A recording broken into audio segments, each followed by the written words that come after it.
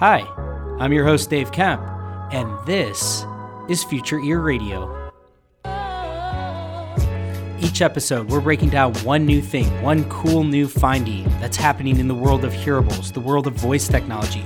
How are these worlds starting to intersect? How are these worlds starting to collide? What cool things are going to come from this intersection of technology? Without further ado, let's get on with the show.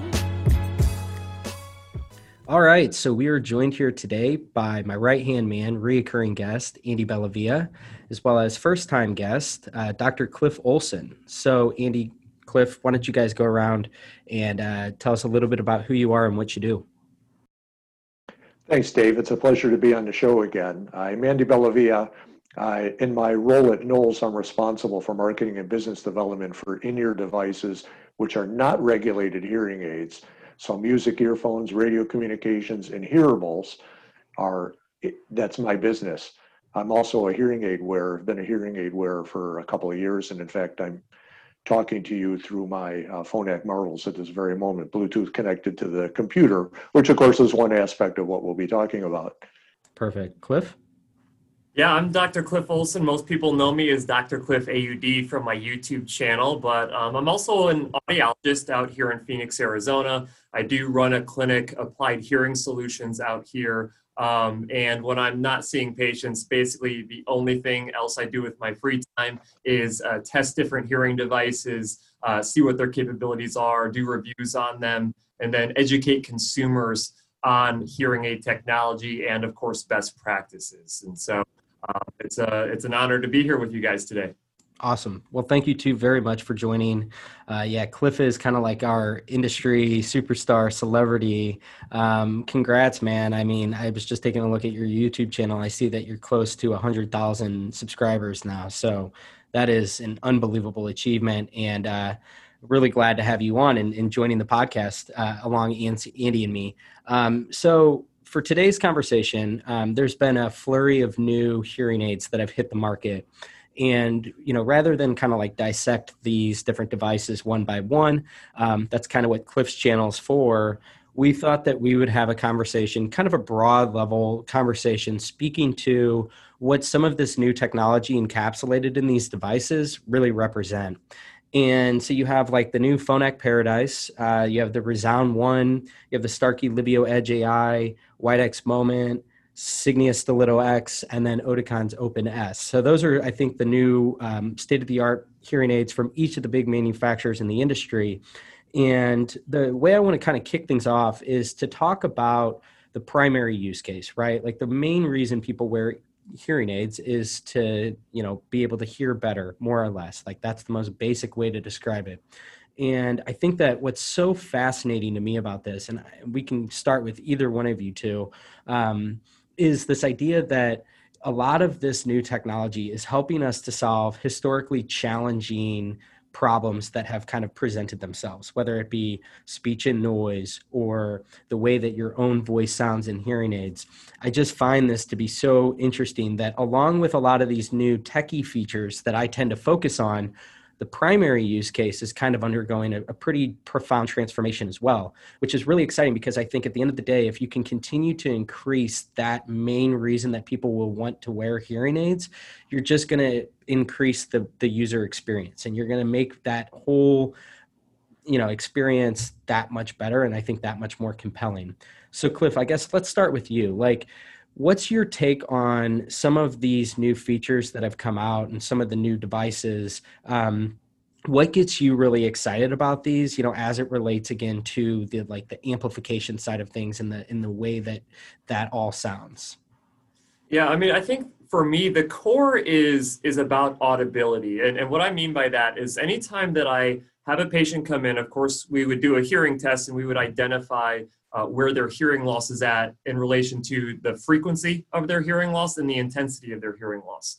So the core thing with the hearing aid is to amplify appropriately at these different frequency ranges based on what that individual's hearing loss is. So the ability to customize the audio of a particular hearing device. I think that the devices now, even back to when I first got in the industry, allow us to do better customization to match hearing loss prescriptive targets. And of course, anyone who watches my channel knows that I am a precisionist when it comes to matching, hearing loss prescriptions. And so the devices now, they give a high level of precision for me to go in and actually customize the audio, because any other feature that we talk about today really is only as good as the hearing aid is programmed. So for instance, if you severely under-amplify a hearing aid, then it doesn't really matter what kind of noise reduction features, what kind of, feedback suppression, any other directionality, like all that stuff is really out the window unless you get the core foundation right.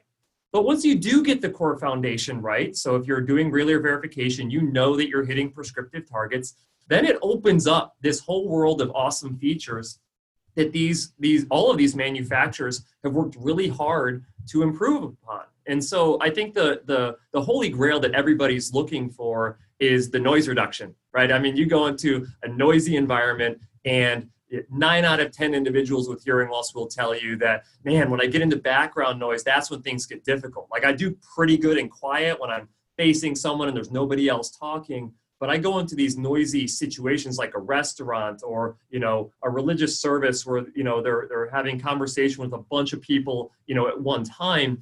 All those other voices drowned everything else out. And a lot of these manufacturers, and they all take different approaches with it, which is kind of the cool thing. So it's about identifying what particular approach that you identify with, really. And so you go into these noisy situations, and these hearing aids are specifically designed now to key in on the voice of the people that you want to hear. And that has significantly improved over the years.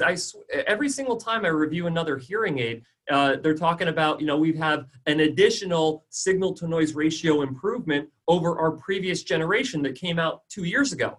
And it's going to get to a point where, a lot of this innovative tech that these hearing aid manufacturers are working on, and I don't think it's just in hearing aids, it goes all over the place. Everyone's trying to solve this problem. You have, headphone manufacturers that are creating, active noise cancellation and all of that is going to improve the noise reduction capability of their headphones. And so, when we see all this progression happening, we're seeing it working its way into hearing aids, which is a really cool thing. And if they can get that part of it figured out, what I call the holy grail, which is going into a noisy situation and having no difficulty, I think that that's going to be a really impressive thing. And we've already made a lot of headway on it. And I think they're going to keep continuing to push that envelope. Yeah, I completely agree. That's so well said, because you're right. Like, one of the cool things about this is you have this myriad of, approaches. And I think what's exciting is that, because of this competition, you're kind of seeing, okay, what's going to win out in certain elements. And I think that kind of like blended approach, you kind of take like, okay, maybe this particular manufacturer kind of had a good approach here. And I think that like, that's going to help to just accelerate the whole movement toward this. Andy, what's your take on this? Yeah, I mean, a couple of good points made by both you and Cliff. I mean, just to cap off the last thing you said, Dave, I mean, there are some people who say the hearing aid manufacturers are an evil cabal who are fixing prices and all this sort of thing. But in fact, when you have 5 major competitors in a market that ships, 16 or 17 million devices a year, that's a very competitive environment. And I dare say that the technology in hearing aids is accelerating more rapidly than they are in consumer earphones and hearable devices. All of the different things that Cliff just described, and even some of the outside features, like I think of the Bluetooth connectivity in mine, that the fact is that I can run these, very comfortable, very discreet devices in my ears for 18 hours on a single charge, and be Bluetooth to my computer or my phone all day long, and very robust Bluetooth too. And when I'm streaming a podcast, I can do what very few hearable companies can do. With a touch of the button, I can vary the mix between reality audio and streaming audio. These are very, very advanced features, and the hearing aid companies are very much pushing the envelope. And what Cliff had said about the role of an audiologist in getting the core functionality of the hearing aid correct, I think is 100% spot on. And I think of my own experience when I first got to mine.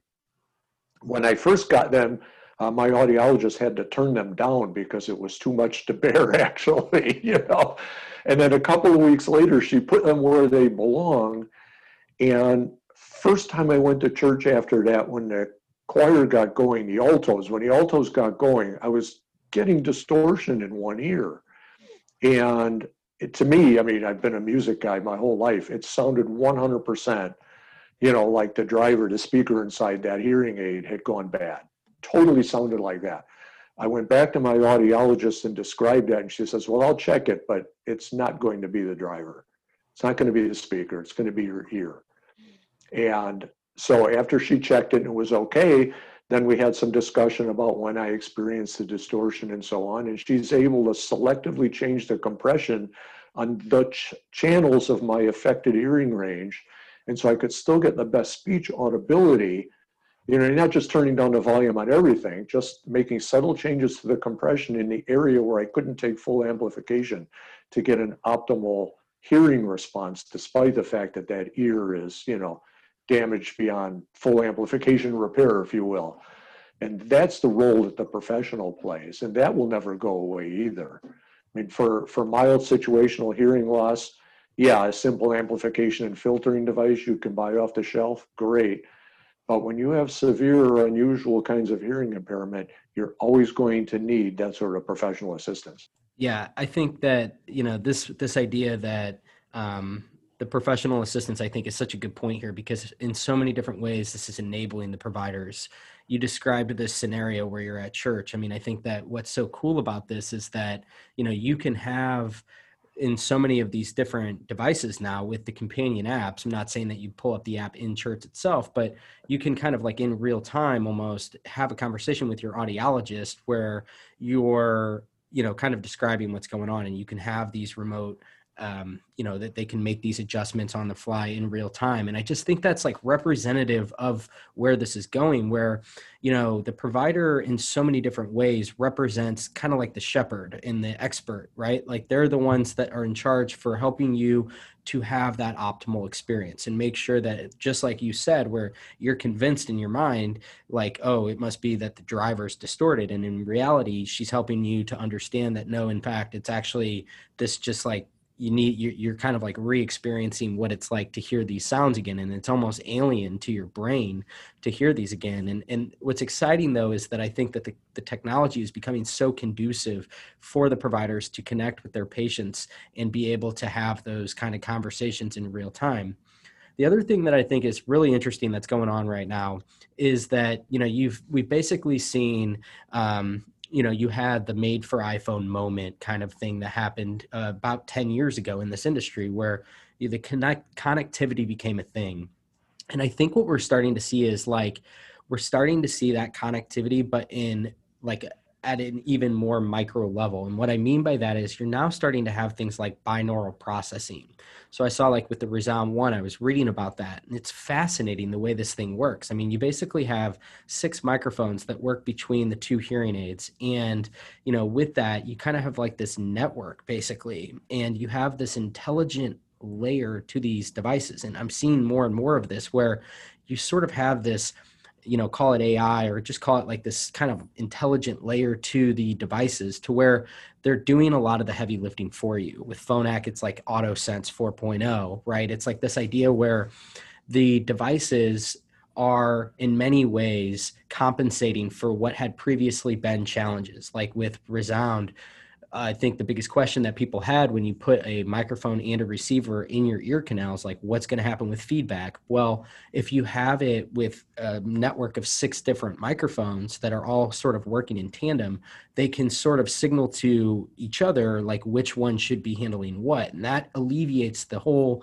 feedback effect. And that's what I meant here at the onset, is the primary use case is really being innovated on by a lot of the computerization that the whole device set is going through right now. We're seeing with Bluetooth connectivity, you're getting the ability to tether the devices together, and therefore you can do binaural processing. And so again, I continue to think that this is going to lead the way into just a much better experience, because you're offloading a lot of that onto the devices itself. You can have in real time, these adjustments on the fly.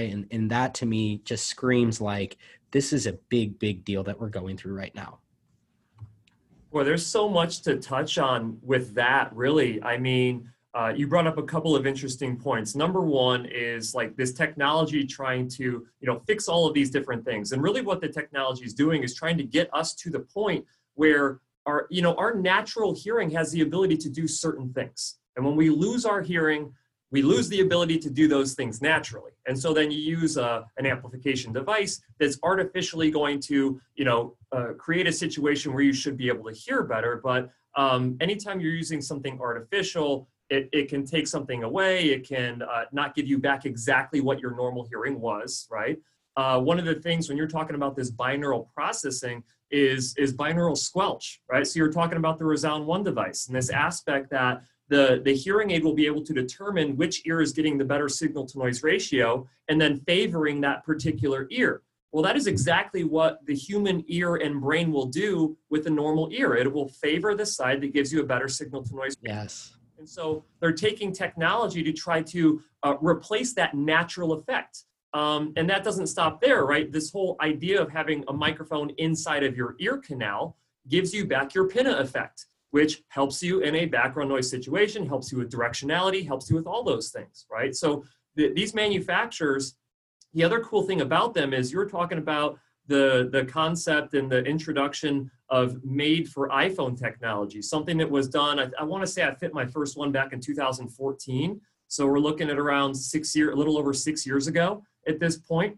And the cool thing is that we've learned a lot from that point. And a lot of these manufacturers who are incorporating this made for iPhone or made for any phone, whatever type of technology, they were having to forego this binaural processing, giving up something else to get something, right? And now we're starting to embark in this journey in technology where now they don't have to eliminate one thing to get something else. They've learned enough. They now have the computing power. They've been working hard at it. They're always innovating. And now they have the ability to learn from what they've done in the past, which builds on the next thing. So stuff that, we complained about as hearing care providers back in 2014 because, the hearing aid gives up this, or, it's not that good yet. We need to go through that phase in order to get where we are now.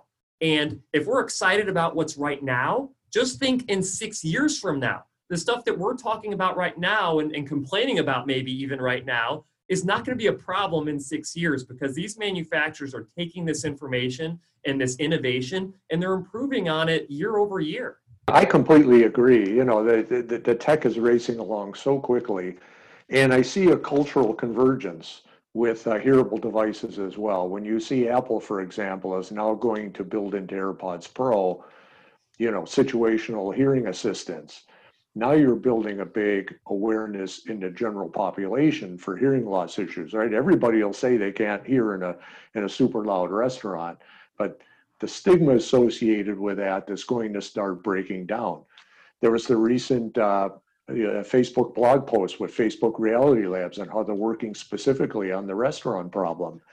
And even more telling, every year Qualcomm, who's the largest manufacturer of Bluetooth chips for earphones, smart speakers, hearable devices, they do an annual survey called a State of Play report, and they just released a new one yesterday.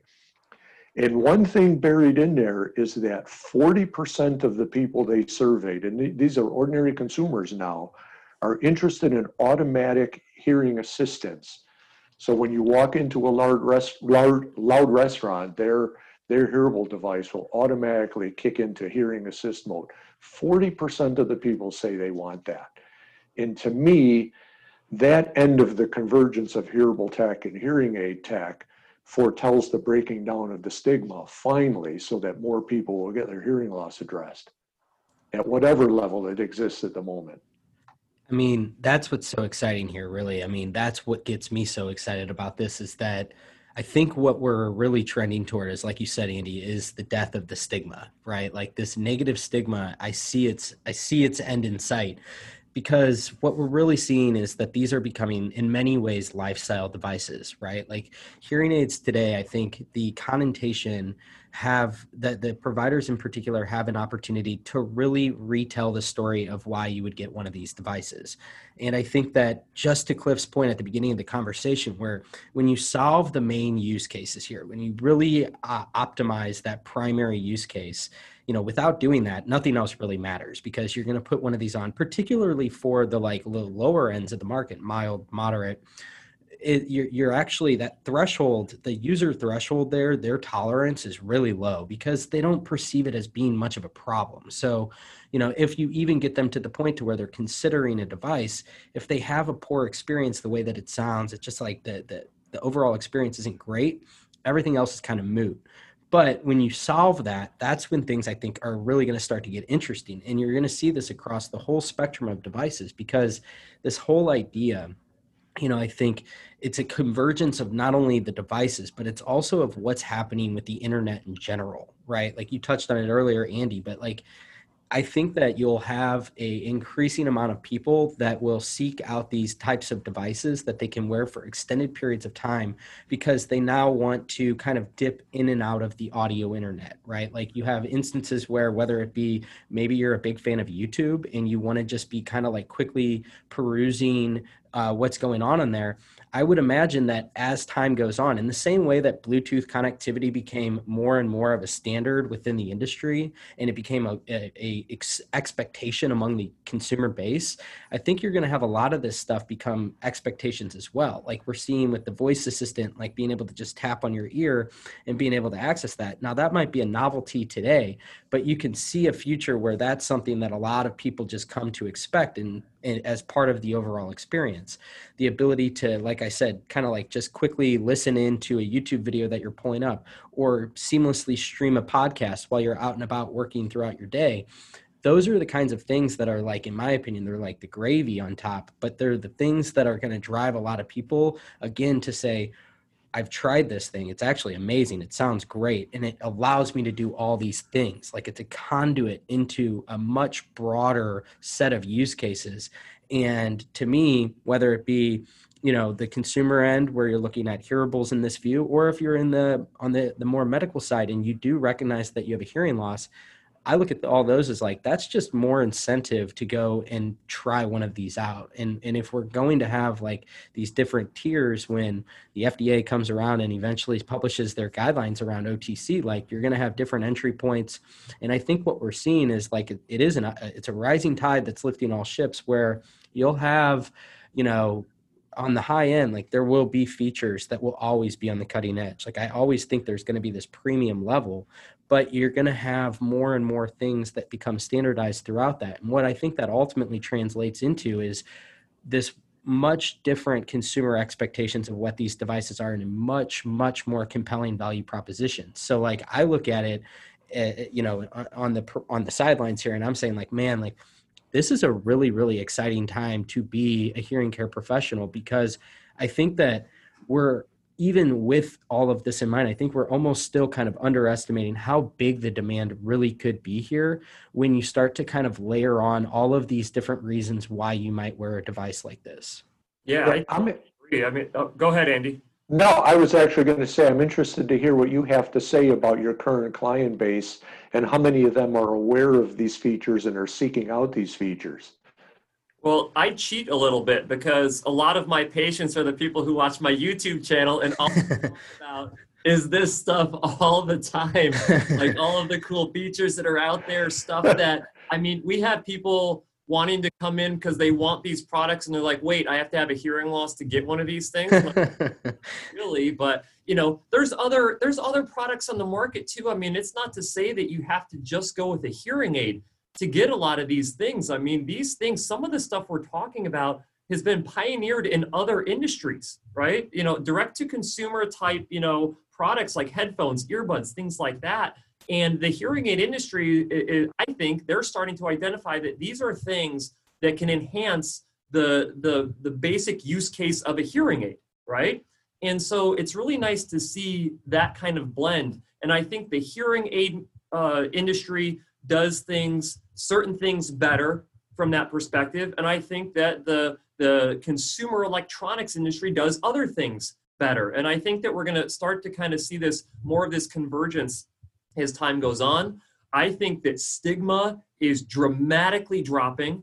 I think that a lot of stigma is held in the much older generations, and I don't say that in a negative way. I mean, I'm not a generational type who thinks like, oh, just because you're in that generation that you fit this mold. But I can tell you that when I start working with patients who are like 65 and under, almost none of them care about what the hearing aid looks like or the fact that it might be seen by somebody. Nobody cares about that. They want to know what this hearing aid can do to solve the problem of hearing, but what other cool things that it can do to just enhance lifestyle. And I talk about that a lot. I mean, do you need Bluetooth? You don't need Bluetooth.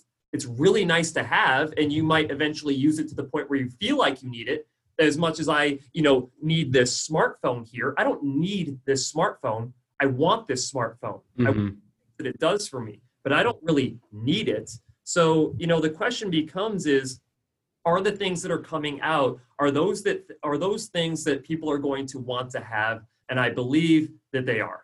So I'm going to beg to differ with you a little bit on the Bluetooth specifically, especially in these pandemic times, okay? Because listening to a Zoom meeting through the speakers of my computer is nothing like having hearing corrected audio delivered directly to my ears. The intelligibility is 100 times better when I stream them directly to my hearing aids and not using the microphones to listen to a speaker. And phone calls are the same. Now, I've never tried it with a telecoil, the classic method, right?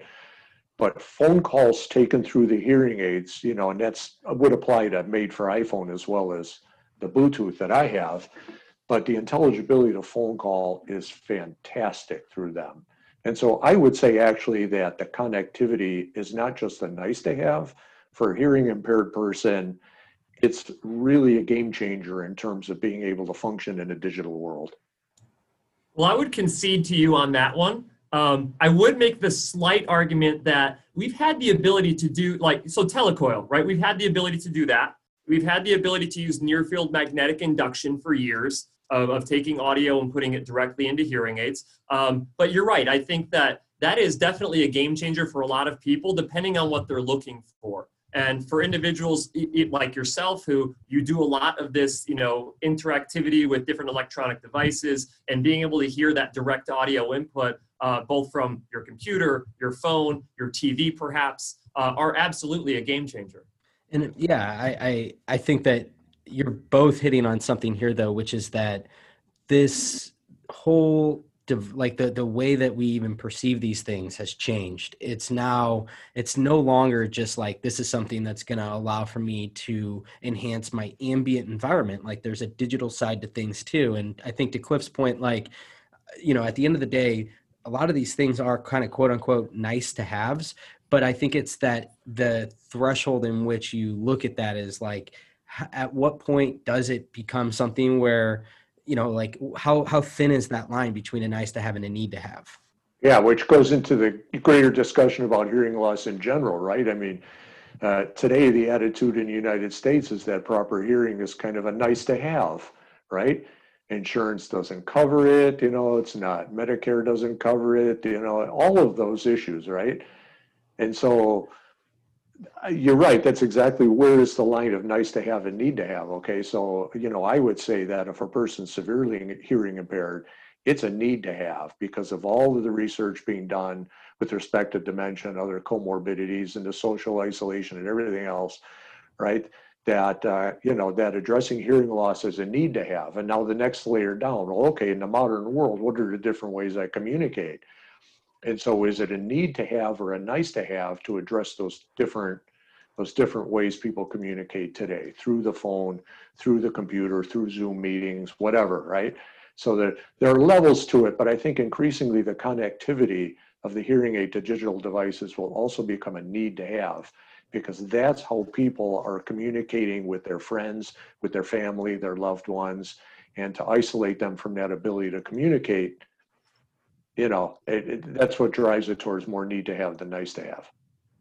Yeah, the funny thing is that this Bluetooth connectivity is now what allows me to program a set of hearing aids with my patients who live on the East Coast, and up in the northern states. And, when they're not here in the summertime because they're snowbirding or whatever the case may be, I now have the ability to actually go into the hearing aids and make adjustments to those devices, run diagnostics through the devices remotely. So there's a lot of other things other than just streaming in audio that you can now do with it. And this has been a progression. And I think that, with the whole COVID pandemic thing happening, I think it really kind of thrust a lot of that stuff to the forefront, to where now people are not viewing this remote programming capability as a nice to have. It has really turned into a necessity for a lot of individuals. And so but that wouldn't be a possibility if we didn't push the envelope from the Bluetooth from the beginning. Dating back, to the early, 2010s, I guess we'll call them. I don't know how we're all going to phrase that here in the future, like, back in the 20s, 30s, right?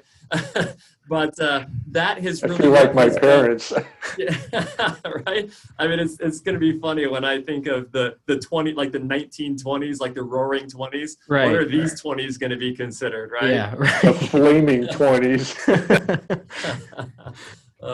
Yeah. So, I mean, I really like this though, because I think that what's interesting about this is that, you look back at that moment, Cliff, where it's like when the first made for iPhones came out, which is great because it obviously spurred on all this connectivity. But the other thing that it did is it incentivized the manufacturers to create apps. And I think that's so important to point out, because here we are today. We're kind of in a weird way. This is weird to say, but we're kind of lucky that the pandemic happened in 2020 and not, say, 2015, because you actually had the infrastructure in place to enable a lot of this really good, way in which that you can remain connected between provider and patient. And I think that it's these apps now that I think are going to get really interesting, because, I was talking about this with Jason Mayer a couple episodes ago, which is like, this whole accelerant, like the COVID can kind of be perceived as the great accelerant, because you had, he cited, I forgot what it was, but he said that their estimates in terms of digital adoption for some of these different remote services, in 2 months' time, they achieved what they had set out to do in 10 years' time. So you literally have this, like, it's condensed into this tiny piece of time. And so now the question becomes, well, what happens? And I think that this whole idea of being able to facilitate your expertise in a much more conducive manner, like I feel like for you in particular, Cliff, given that you're really ahead of, I think, like the curve here on this, where you understand that there's so much value here, in that if you can access that value more efficiently, and you can more or less spread that value out across the country, whoever it might be. Again, it comes back to this kind of recurring theme I've been having on the podcast lately, which is this is all kind of setting up for a really, really potentially opportunistic time and fortuitous time for the professionals, because not only is the technology getting so good, but the infrastructure and the plumbing in terms of how you connect one to another is getting so good too. And so therefore it allows you to facilitate that connection and that value. And I just look at it as if you're a provider that is on the forefront here, that's willing and embracing all this new technology, it's setting you up to really kind of be a service oriented business model, as opposed to just selling devices. Now you can really kind of flip the whole equation to obviously you're still going to sell devices, and that's going to be a big part of your revenue. But I think a really big part of it too is going to be on your time, more or less, and your expertise. That's what it was from day one. When I started my clinic in 2017, my main focus was, I am not going to be a dealer of hearing aids. I'm going to be the expert that people rely on to make those hearing aids work the best that they possibly can, right? And be an advocate for my patients in order to get them the highest amount of benefit possible. And, I think that the tide is going to change with it. You don't come to me if you just want to get the lowest cost of a hearing aid. I can't do that for you, right? You're going to spend money with me so I can optimize things for you. And so when you are across the country, I can make adjustments for you. I can facilitate repairs. I can do, all of these other things that you can't get just by getting a hearing aid online. And to be honest with you, I don't begrudge anyone who wants to go online and buy a hearing aid. If you know what you're giving up by going direct online and not having a hearing care professional work with you, I'm totally okay with that. But if you end up, the things that you're looking for, if you can't get them that route, then you need to find a hearing care professional who's going to take the time and have the expertise and the professionalism to know what they're doing, to understand all these different technologies that are out there, to identify the right piece of tech for you as an individual. And if that's what you want, then you need to go to someone who knows what they're doing and who's going to be following best practices in order to do it. But, going back to the aspect of, utilizing this technology that we're lucky it happened in 2020 instead of back in 2015. Well, the remote care side of things, I mean, we're talking, I don't know how many years ago it was, but I was speaking with Dave Fabry at Starkey, and they had the ability to do some like remote adjustments, like using like the old modem, beeps when you hold the phone up Yeah. and you can like make an adjustment in a hearing aid. They had that, but the adoption was so low, Right. they literally got rid of it. Okay. But that's the kind of stuff that needs to happen in order to drive what we're going through right now. Like, you need to have pioneers who are like, you know what, we're going to develop this technology, even if nobody uses it right now. We need to be able to build upon it as we go into the future.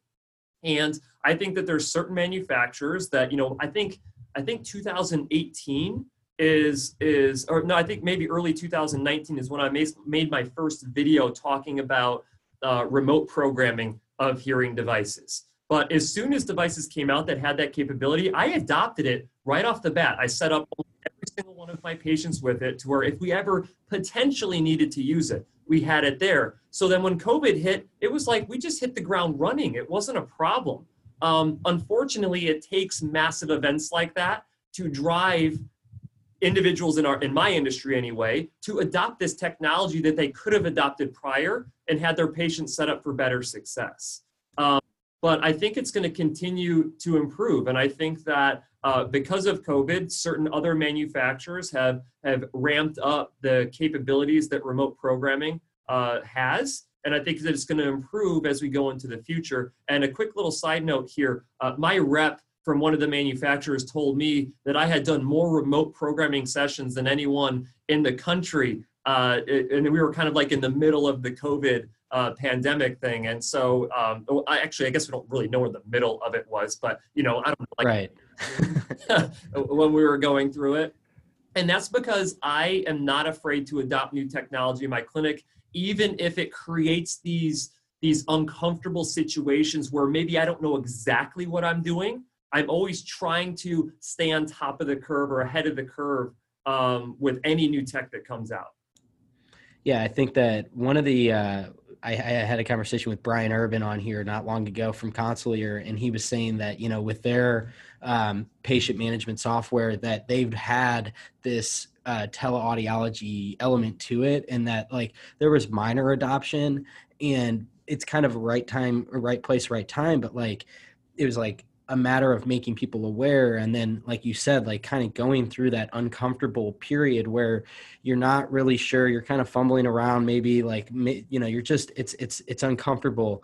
And I think that I really hope that this period of time is a period where, the people out there, like in any walk of life, is using this as a way to kind of like prepare for anything that goes in the same vein as what we're going through right now, where you're just diversifying the way in which you can do business. And I think that that's what's exciting here. And that's what I meant by like, we're lucky that it's 2020 and not 2015, is that all that technology exists, like all that plumbing exists. And it sounds like it's existed for a long time, but I think that's what's encouraging, is that the onus is really on everybody out there to take it upon themselves to learn this and figure out like what makes sense. And I've had a lot of really encouraging conversations with all kinds of different audiologists and hearing professionals that have taken it upon themselves to do just that, like to your point, learn how to, properly do these kinds of things. And what's exciting is that I think when we get on the other side, like some of the conversations I've had, it sure seems like there are going to be elements of this that will remain. Like I've had people say that it's a whole lot more efficient to have like an upfront consultation that's done in a remote setting where you're walking through like, okay, let's get a feel of what you're looking for. A big thanks to you. A lot of these patients today are really informed about what they're looking for. So they have an idea of that. And I think that it just speaks to this idea that you can like better optimize your practice and your in just your business by leveraging some of these new technologies to your advantage, so that whether it be an in-person visit, you're actually using this technology able to optimize that better, because rather than taking 30 or 45 of your precious time, minutes of your precious time, you can do everything that you were going to in 15, because you had one of your front office staff or somebody kind of just like vet exactly what it is that they're looking for. So I think there's a lot of like really, really interesting ways that this stuff can be used, even beyond a period of time that we're in like today, where we're kind of forced to having to do it. Well, and I think patients are increasingly going to demand it. You could see this coming. The VA, the Veterans Administration in the US, had started telehealth services a couple of years before the pandemic. And it was growing rapidly because they serve disabled people, they serve rural people who are far from the providers. And so already that population was getting used to and comfortable and appreciating the benefits of telehealth services. And of course, the pandemic just accelerated all of that. And so in hearing care too, it's really, it's here to stay. I mean, think about a person who's disabled and has a hard time getting to their hearing care provider. Well, Dr. Cliff can take care of them, no problem, right? Or think about somebody who lives in a small town in the middle of Illinois and their nearest provider is 50 miles away, right? Not an issue, not an issue. And that will also help break down the barriers to getting appropriate care for those people. And even people like me, I'm in the middle of a busy workday, or I'm traveling and, I have some difficulty. Why can't I, have a remote session with my provider? These are the sorts of things that I think increasingly people will come to expect. You talked about under 65-year-old people, Cliff, and, how they have no stigma and they really just want to solve a problem and they want to understand what it takes. Well, I think those same people are the ones who are going to say, why do I have to take off of work and drive to an office when there's something is completely within the capability of a remote service provider today? So both from the accessibility and the convenience standpoint, I think it's a seminal change that will stay. Yeah, and I think, just like everything we've talked about thus far, I think it's a progression. I made another video talking about the limitations of remote programming, basically a rant about like, well, I can't do this, I can't do that, I can't do this other thing. But I think that there's a blending that happens right now. And I think that as the technology progresses into the future, because when you really think about it, we're still super early on all this stuff right now. And with the rate of progression of tech, I expect to see it ramp up and get even better and more robust as time goes on. But in order for it to do that, we have to keep up the use of it. And the other thing is that I have a unique insight in the sense that, so I have a network of providers who have committed to following best practices. And so consumers know this, and they'll reach out to me and say, hey, Dr. Cliff, I really wanted to go to this provider, but they don't say anything about doing remote care on their website. So I don't think I can go to them because I really want a provider who can do that. And I'm like, geez, like the consumers are looking specifically for certain things from hearing care providers. And we have to do a good job of letting these individuals know that we have the capability, and we can't shy away as a hearing care provider from these new technologies that you might feel uncomfortable with because you feel uncomfortable with them. Like, people want them, and it's our job as a professional to stay on top of these changes and to go through the pain of learning them. And if we don't do that, then the consumer is going to go to the person who is, and that person will be more than happy to take that patient. Yeah, that's very well said there. And I think you're right. Like, it's like we're at this seminal moment where the game has changed. Like, the expectations have changed. To Andy's point, and Cliff, your point, like this idea that the status quo, it's not sufficient in a lot of different consumers' eyes anymore, in a lot of patients' eyes. Like, they are now looking for this stuff, and unless they meet these things, I think that it's like a non-starter. And so, like, as a business owner, you don't want that. You don't want to just immediately be dismissed by this. But I think that ultimately, just like you said, Cliff, like, we are in a progression, and I think that's what's so exciting is, like, you're right. Like, you go back 6 years and you think about the state of not only the technology of the hearing aids, but like the connectivity and the apps, and everything has become just dramatically better and cooler and just more empowering to the patient. And so I think it's going to be super exciting to watch this play out over the next 5 years, because again, I'll just keep reharping on this. This is an awesome time to be involved in this industry. I think that you look at all of these converging trends that are happening right now, whether it be an advancement of the actual hearing aids and the ways that we're actually starting to solve some of these like historically challenging things like speech and noise, and like you said, the holy grail. We're getting there, and I think we're going to get there here sooner than we think. And so the question then becomes like, well, what then, right? Like, what are going to be the things that then leads into? So as we kind of wrap up, why don't we just kind of like real quickly, Cliff, in the next few years, what are the things that you're really excited about? Like, what are you really hoping for, both as an audiologist and then also just as like a tech enthusiast from your YouTube channel? Yeah, I mean, I really can't wait for the new Bluetooth to come out. I think, Yes, LE Audio. man, that's going to be, It's going to be huge. I think that's going to be a game changer, to be honest with you. And, you know, and also like using this aspect of, I guess, vision in order to improve signal to noise ratio as well. I've seen, if you, on my channel, I was talking about this future, a way to separate speech from background noise, and having hearing devices basically either use your eye movement to identify the specific speech that you want to hear versus the background noise. And I've heard some pretty compelling audio clips of using this like Google artificial intelligence to separate speech from background noise, and you're like, holy cow, that is amazing, you know? But I think anything that has to do with improving speech understanding and background noise, I think that the connectivity thing is going to continue to progress. I'm a huge fan of telecoils inside of hearing aids, but I think that there's finally tech that's on the way that can potentially supersede that and be even better as we go here into the future, because I want people to be able to experience the benefit of what telecoil gives you, but not have so many limitations around it based on the facilities that you go into. And I think that if those problems can be solved, that's going to be a huge improvement for consumers. What about you, Andy? Yeah, I completely agree with everything Cliff said, because the Bluetooth capability and the new Bluetooth standard capability means it will be much less expensive to install what's now a telecoil system, so that you will have it in individual train cars announcing the stops at the next station, for example. It will be affordable to do that. And so that's going to really boost the accessibility for people who, you know, otherwise may have a telecoil, but can only use them in their local movie theater, nowhere else. But I kind of step back and look at it a little more globally, that the convergence coming with consumer devices and hearing aid devices means there are going to be solutions all up and down the spectrum.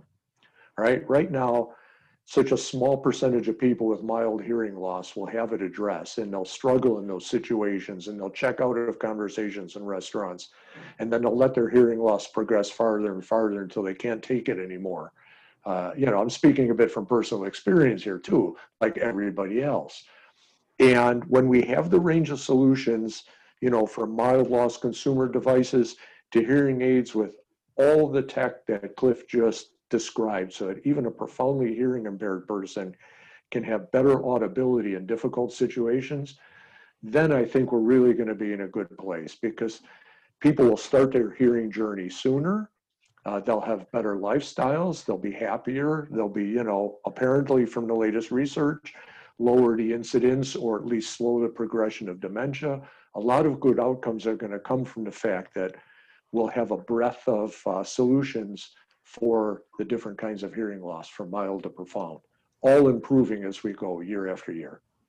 Yeah, we didn't even touch on like how cochlear implants and the different solutions that exist today for the profoundly impaired are progressing too. I mean, it really is, you're right. Like it's kind of like across the board, we're seeing so many cool innovations happening. And for me, I think that, it's going to be really, really interesting when you start to see some of these major tech players start to get involved in this space in a more meaningful way that, kind of like what Cliff touched on there with like Google and some of the different ways that it can use all of its AI prowess, like whether it be with machine learning or just all of the different capabilities that has, Facebook getting into the mix, Apple, Amazon's going to be involved in some way. So that's, I think, going to be interesting to watch too. But regardless, I think that the providers and the patients are ultimately going to be the ones that really win here, because I think that we're shaping up for way more consumer demand, whether it be for the low end and just getting something and it kind of being an inverted value proposition where you have it being more features first and then the amplification's kind of like a secondary use case, or it's going to be the people like you said, Andy, where they start their journey earlier and they actually feel a lot more compelled to go seek out this treatment. And with an increase in demand, sure, you're going to have people that are going to be do-it-yourselfers, or they're going to be ones that want to buy things online, whatever. So be it. Like the pie is going to grow, and there's going to be, I think, a very large subset of people that are going to want to seek out professional guidance and that expertise that the professional community is going to lend itself to. And so I think that the onus is on the professionals, though, to market themselves appropriately and make sure that they're in the consumer's mind as such, that they're abiding by not only best practices, but they are facilitating their services in a way that's conducive to the expectations of the time. Well, cool, guys. Well, thank you two very much for joining me today. Thanks for everybody who tuned in here to the end, and we will chat with you next time. Cheers. Thanks for tuning in today. I hope you enjoyed this episode of Future Ear Radio. For more content like this, just head over to futureear.co, where you can read all the articles that I've been writing these past few years on the worlds of voice technology and hearables and how the two are beginning to intersect. Thanks for tuning in, and I'll chat with you next time.